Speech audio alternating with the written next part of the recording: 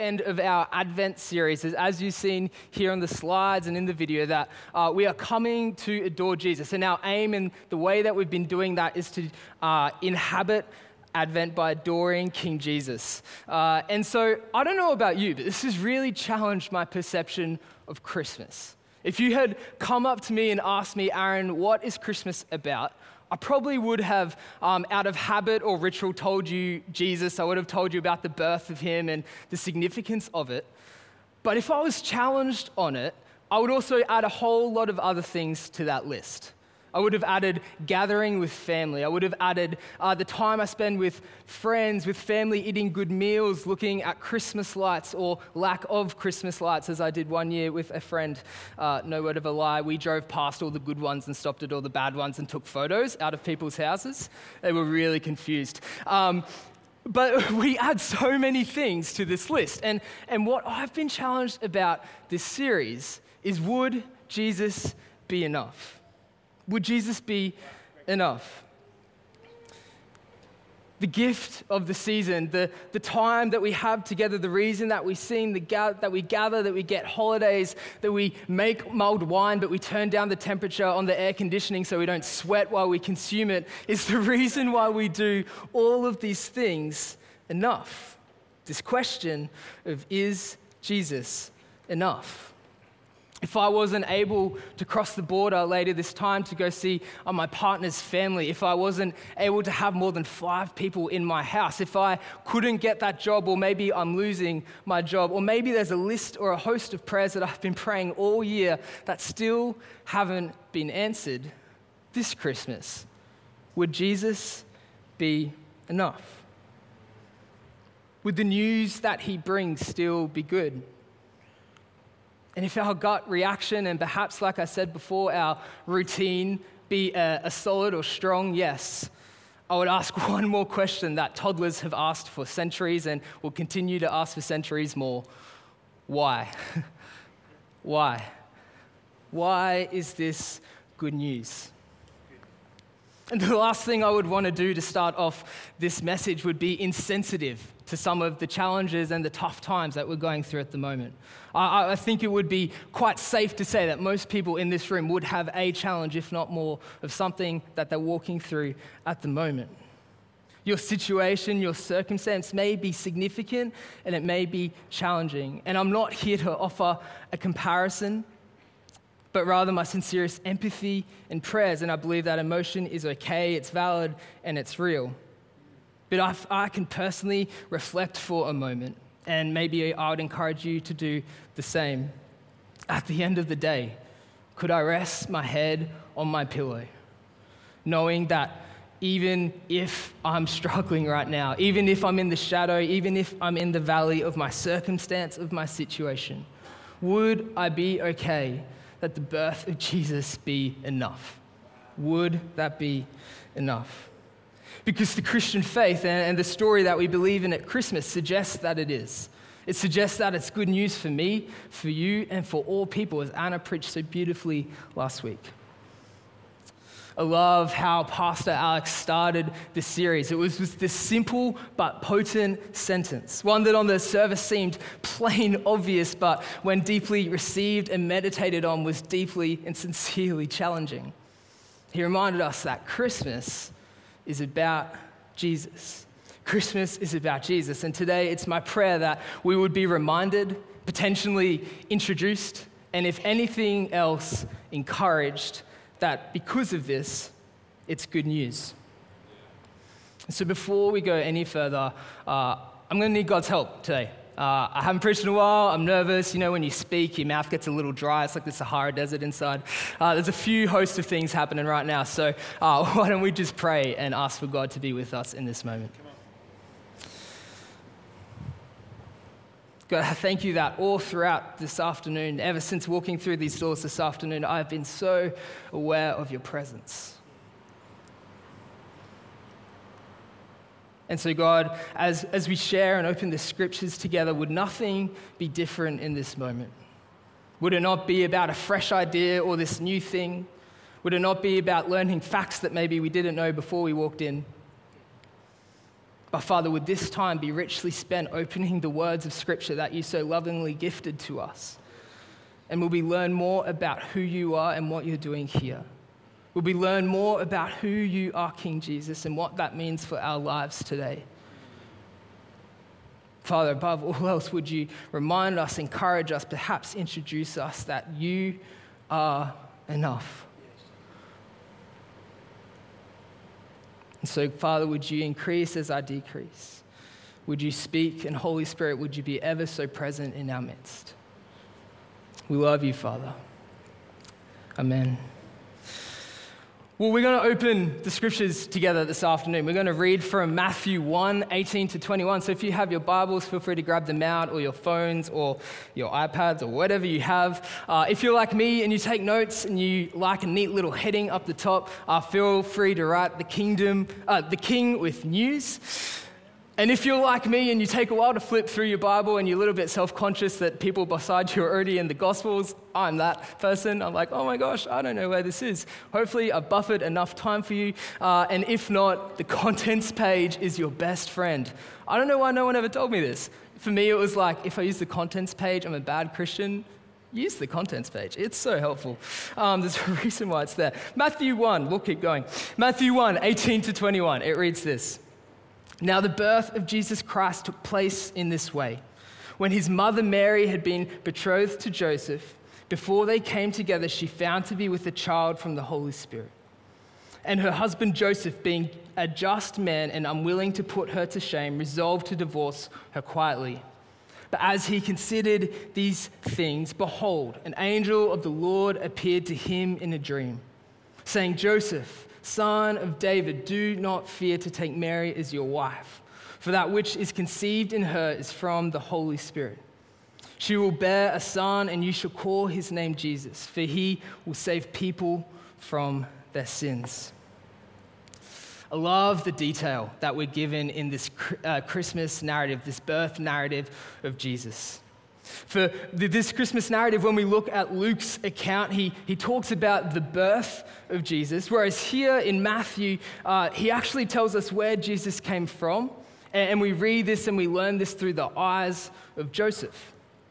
And so, I don't know about you, but I can easily clump this narrative into one big cloudy retell of the Christmas story. But this afternoon, let's just be reminded that here we have a unique opportunity to learn from Joseph, this unexpected dad, that we get insight into his reaction and his response.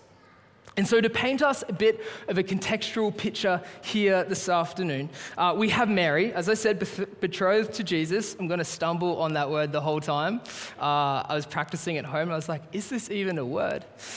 It is. We'll keep going. And so, there are 3 stages to marriage in the Jewish culture. And so the first one is engagement, a term that we are familiar with, but this actually meant something different. See, this happened when the bride and groom happened to be quite young, and it was often arranged by their parents.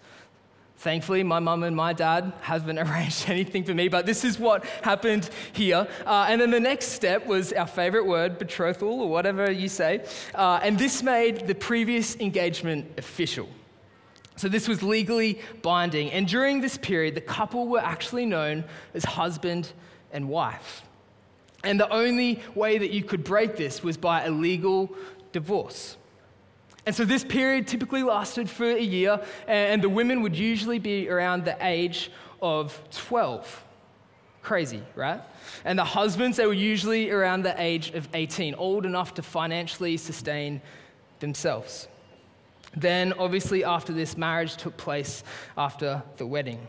And so here in this story, we have this young couple, legally bound to one another, but actually not yet married. They're on this journey. And both were separate when they find out the news that Mary was going to have a child. And so, just for the next bit of time this afternoon, I want to do what I think Matthew is encouraging us to do. And that's to zoom in on this man of Joseph, because we're reading this through his response. In Matthew, we're looking at who he is and what he does after he finds out this news. And so why not spend a bit of time looking into who this guy Joseph is? And so what do we know? What do we know from this passage of Scripture? Well, Eugene Peterson, he paints this picture of Joseph from verse 19 as being distressed but noble, determined to take care of things quietly so Mary would not be disgraced. The ESV, another translation, we read that he was a just man, unwilling to put her to shame. In another translation, the NIV, it says that he was faithful to the law, and yet he did not want to expose her to public disgrace. Even some translations and some theologians, they think this root or key word here is actually righteous, that Joseph was righteous both spiritually and lawfully. And so here we get this picture of Joseph, a seemingly integrous and just man, and he's faced with news that will drastically change the trajectory of his future. And before we go any further, I'll have a brief encouragement for us as we open this story.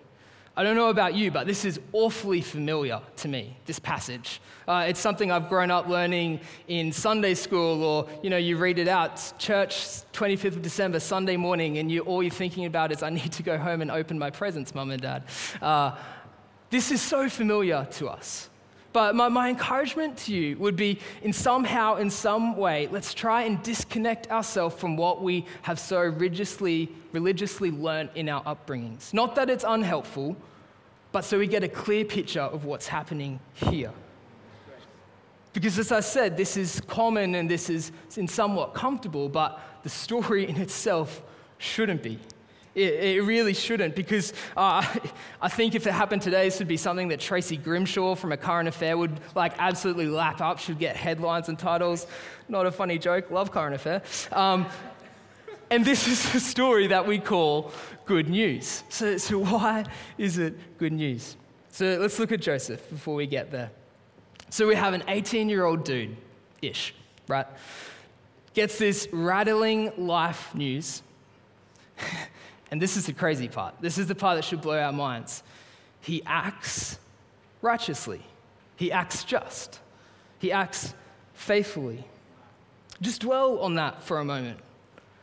Not out of bitterness, not out of retaliation or anger, even though his character actually placed him in a position where he had to choose to do so in the most, there were consequences that came with his choice.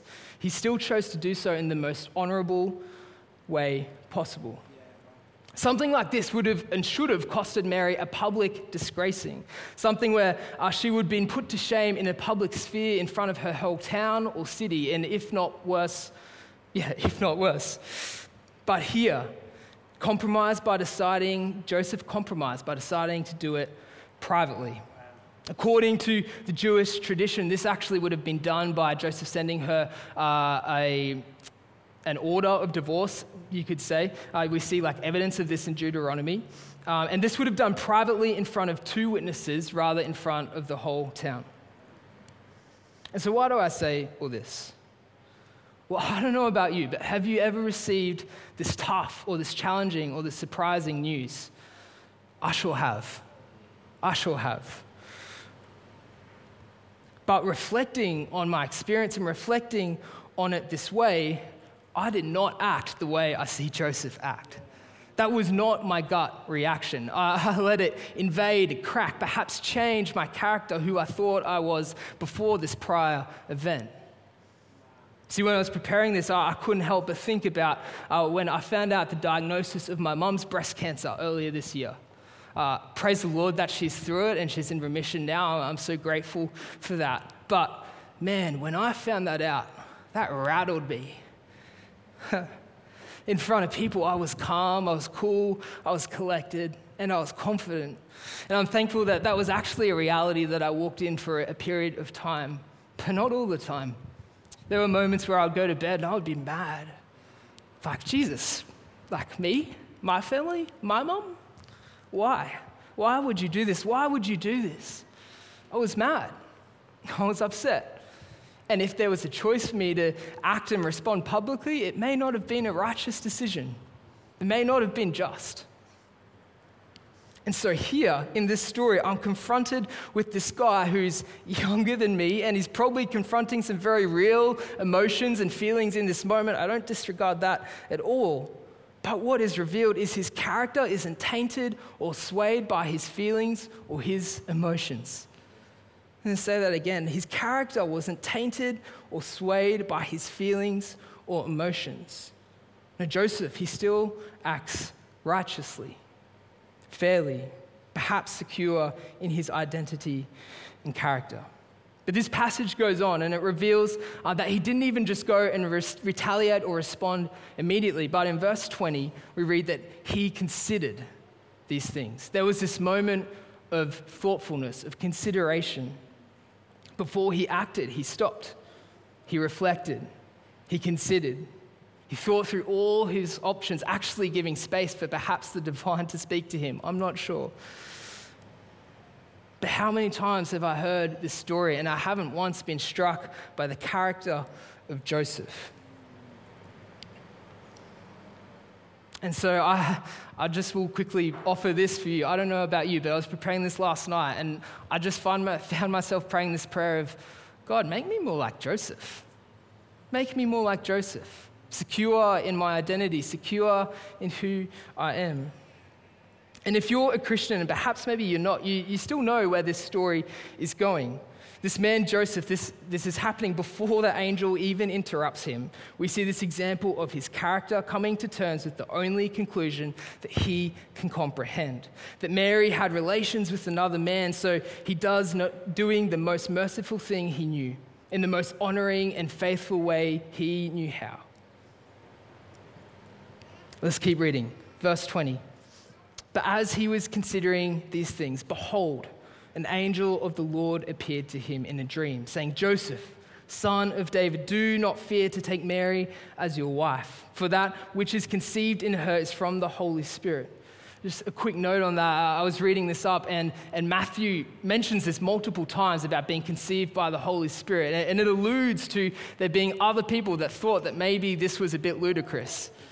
That maybe Mary was a bit unfaithful in her marriage, or maybe Mary and Joseph had did something to disqualify this marriage. But Matthew makes it really clear to us that it was by the Holy Spirit. It's important to mention. 21, she will bear a son, and you shall call him Jesus, for he will save his people from their sins. All of this took place to fulfill what the Lord had spoken by the prophet. Behold, the virgin shall conceive and bear a son, and they shall call his name Emmanuel, which means God with us. Catch this. When Joseph woke up from his sleep, he did as the angel of the Lord commanded him. He took his wife, but he knew her not until she had given birth to a son, and he called his name Jesus. With the short remainder of our time here this afternoon, I'm going to aim to address two questions that I feel like could help encourage us here this afternoon. The first one being, why was this good news for Joseph? What shifted him from wanting to divorce his wife to then taking her, being faithful to her, and helping partake in birthing this son and naming him Jesus? The second one being, why is this then good news for us? So why was this good news for Joseph? How did he get from, as I said, going to quietly divorce Mary to not only keeping his premarital covenant with her, but also partaking in naming his son Jesus, which has a whole heap of theological connotations that we don't even have time to go into today. And so there are obviously a few things at play here. Firstly, we have the angel of the Lord appearing to Joseph. And this, although seems like a current affair headline, this was actually a common way that we saw God speak to his people. So this would have been super significant for Joseph. And secondly, we see this pretty clear outline of what would have been a potentially obvious and clear fulfillment to the Messiah that had been prophesied about and that they would be believing and praying for. The answer of reconciliation and redemption, so this too would have been significant for Joseph. And no part of me wants to downplay this or put these aside, because as I said, they're significant and there's many other factors at play. But for the sake of this afternoon, let's just step back for a second. Let's zoom out from this in-depth story here. And what do we read? Verse 24 to 25. When Joseph woke from sleep, he did as the angel of the Lord commanded him. He took his wife, but he knew her not until she had given birth to a son, and he called his name Jesus. So from one dream, Joseph went from considering a divorce to being faithful to Mary and to the Lord. Probably going to jump back on this Joseph fanboy trade just for a little while longer, because I've been in far less wild situations, in far more comprehensible and understandable circumstances. But I have not reacted the same way Joseph did here.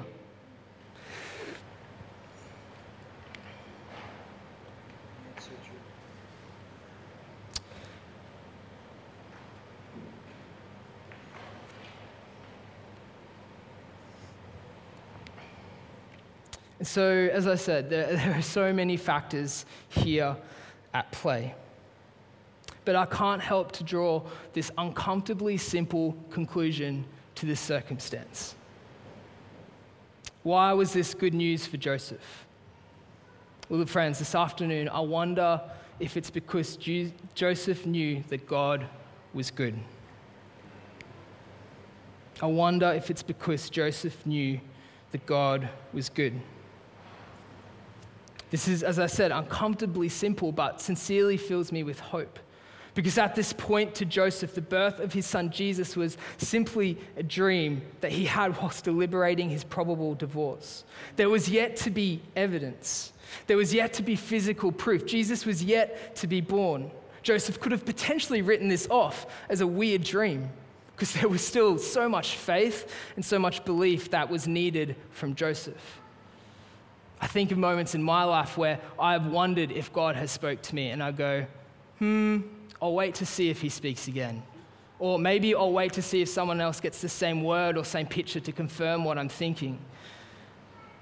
But Joseph seems to have this security knowing who God is. How did Joseph wake from his sleep and do as the angel of the Lord commanded him? How did Joseph know that this was good news? Again, friends, I can't help but think it's because Jesus knew that God was good, and it was that truth that he clung to. It was this that his character was so firmly placed in, his hope so surely fixated on. Despite the challenges or the opinions of man, the rumors of those who were also in disbelief, God was a goodness he could cling to. Yeah, that's great. And so I started this afternoon by posing this question, this thought: if Christmas is about Jesus, is that enough? And Joseph's dependency on who he knows God to be is a challenging sentiment for me to consider in light of this question. In a moment in time where a lot of what I want to do is react out of how I feel, react and respond out of my emotions, push back on things that I think is unfair and unjust. I ask myself, do I have this clear understanding of who God is and the truth that Jesus brings enough to solely depend on it? Is the goodness of God enough? When times are hard, who do I look to? Who do I depend on? Are my actions reactive or are they righteous? If the goodness of God was enough for Joseph, is it enough for me? Is it enough for you? And so secondly, you might be joining us here this afternoon and you're still wondering, why is this news of Jesus good? Why was this worth the potential humiliation of culture that surrounded Mary and Joseph? I get, Aaron, that you're saying that it's because he is good, but maybe what's so good about this? What's so good about this? Maybe even, Aaron, how is this even about adoring Jesus, which is about what this whole series is simply about? Well, I think it's so acutely summarized in the Gospel of John. And again, this is probably super familiar words to you, but I challenge you to reflect on them and let them sink in. For God so loved the world that he gave his one and only Son, that whoever believes in him shall not perish, but have eternal life. For God did not send his Son into the world to condemn the world, but to save the world through him. In the Greek, Jesus' name means Yahweh saves. And in the Jewish culture and world, these names just wouldn't be cute things that you'd put on a banner above your bed, but they were actually symbols containing hopes and prayers of the parents for the children. And Jesus means that through him, God promises that salvation will come to his people, and that the Jewish people mistakenly interpreted this in terms of meaning, a different term meaning save. They believed that God would deliver them by destroying their enemies. And so here in this passage that we've been talking about this afternoon, we see Matthew clarifying God's mission in 21, that he will save his people from their sins. And it's this of which that Jesus invites us to partake in. And so I'm still left with all these questions, right? How did we know that Jesus was actually going to be good? How do we actually know that the news he was bringing was going to be helpful and positive and life-changing and transformation? How do we know that he was going to be the Messiah that he would later claim to be? How do we know that the news of King Jesus would actually be good? And my conclusion that I'm drawing here this afternoon is that this was only good news because God is good. It was this fulfillment, this promise that Joseph and Mary were convinced of because they knew who God was. They knew this promise was true. They knew that his words wouldn't return void. And so is Jesus enough? As the band comes back up, I've been reflecting and meditating on this question, and the two things that steer me away from answering a simple yes is my perception of who God is, thinking that maybe he's not as good as I once thought he was, thinking that maybe he actually doesn't love me, doesn't see me in my present circumstance. Or it's that I haven't lived in the reality of what Jesus' life accomplishes for me. I've still chosen to walk my own way, to react in my emotions and my feelings, and I've let it invade and crack my character. And so as I close, I'm aware I've just spoken a whole heap of ideas and thoughts and scriptures at you, but if I could boil it down to one thing this afternoon for us here, is do you know the news of the King to be good? Why? Because do you know that God is good? Is this news an inherited story for you? Is it something that's repeated year and year again just when we hit the time of December? Is it a skepticism that you've had about the Christian faith? Or is it a hope? Is it a comfort? Is it a peace knowing that God is good? Is it a reality that knowing even if I'm still waiting on that prayer to be answered, even if I could only hang out with my housemates this Christmas, even if, would God still be good to me? Is God still good? So why don't we stand as we finish this afternoon? And it's a simple one call that I felt God calling us to this afternoon and challenging my heart is, do I truly believe that God is good? Because why does this matter? I believe to adore King Jesus, to truly honor him and love him and give him my true worship and adoration, I have to believe that God is good. Because otherwise the purpose that he sent Jesus for is void. It's out the window, it's pointless. Friends, do you believe this afternoon that God is good? For it was out of God's love that he sent Jesus. And so as we close our eyes around this place this afternoon, you might want to open your hands. You might just want to slow down your breathing even. Maybe you got a bit bored, and so maybe just pull your attention or your focus back here.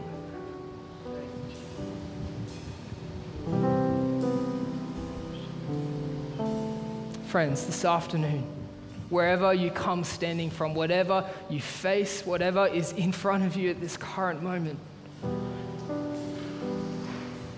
I hear the strong voice of the shepherd reminding us that God is good. Yes. That God is good. That God sees your pain, He sees your struggle, He sees where you're going through and what's happening in front of you at the moment, but He wants to assure you that His purposes are good. That all things work together for the good of those who love Him. Friends, our God is good. Amen. And so as you're in this posture of prayer, I wonder this afternoon if anyone needs that reminder.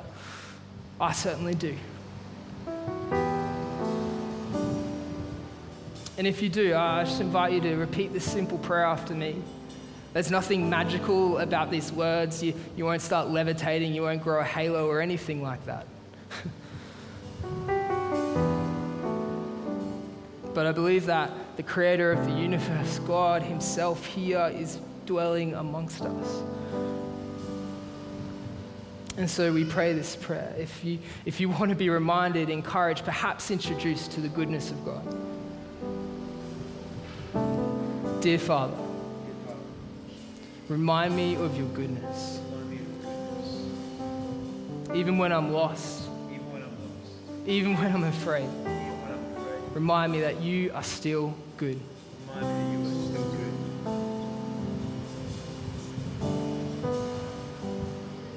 And so, Father, that's our prayers, simply coming before you this afternoon.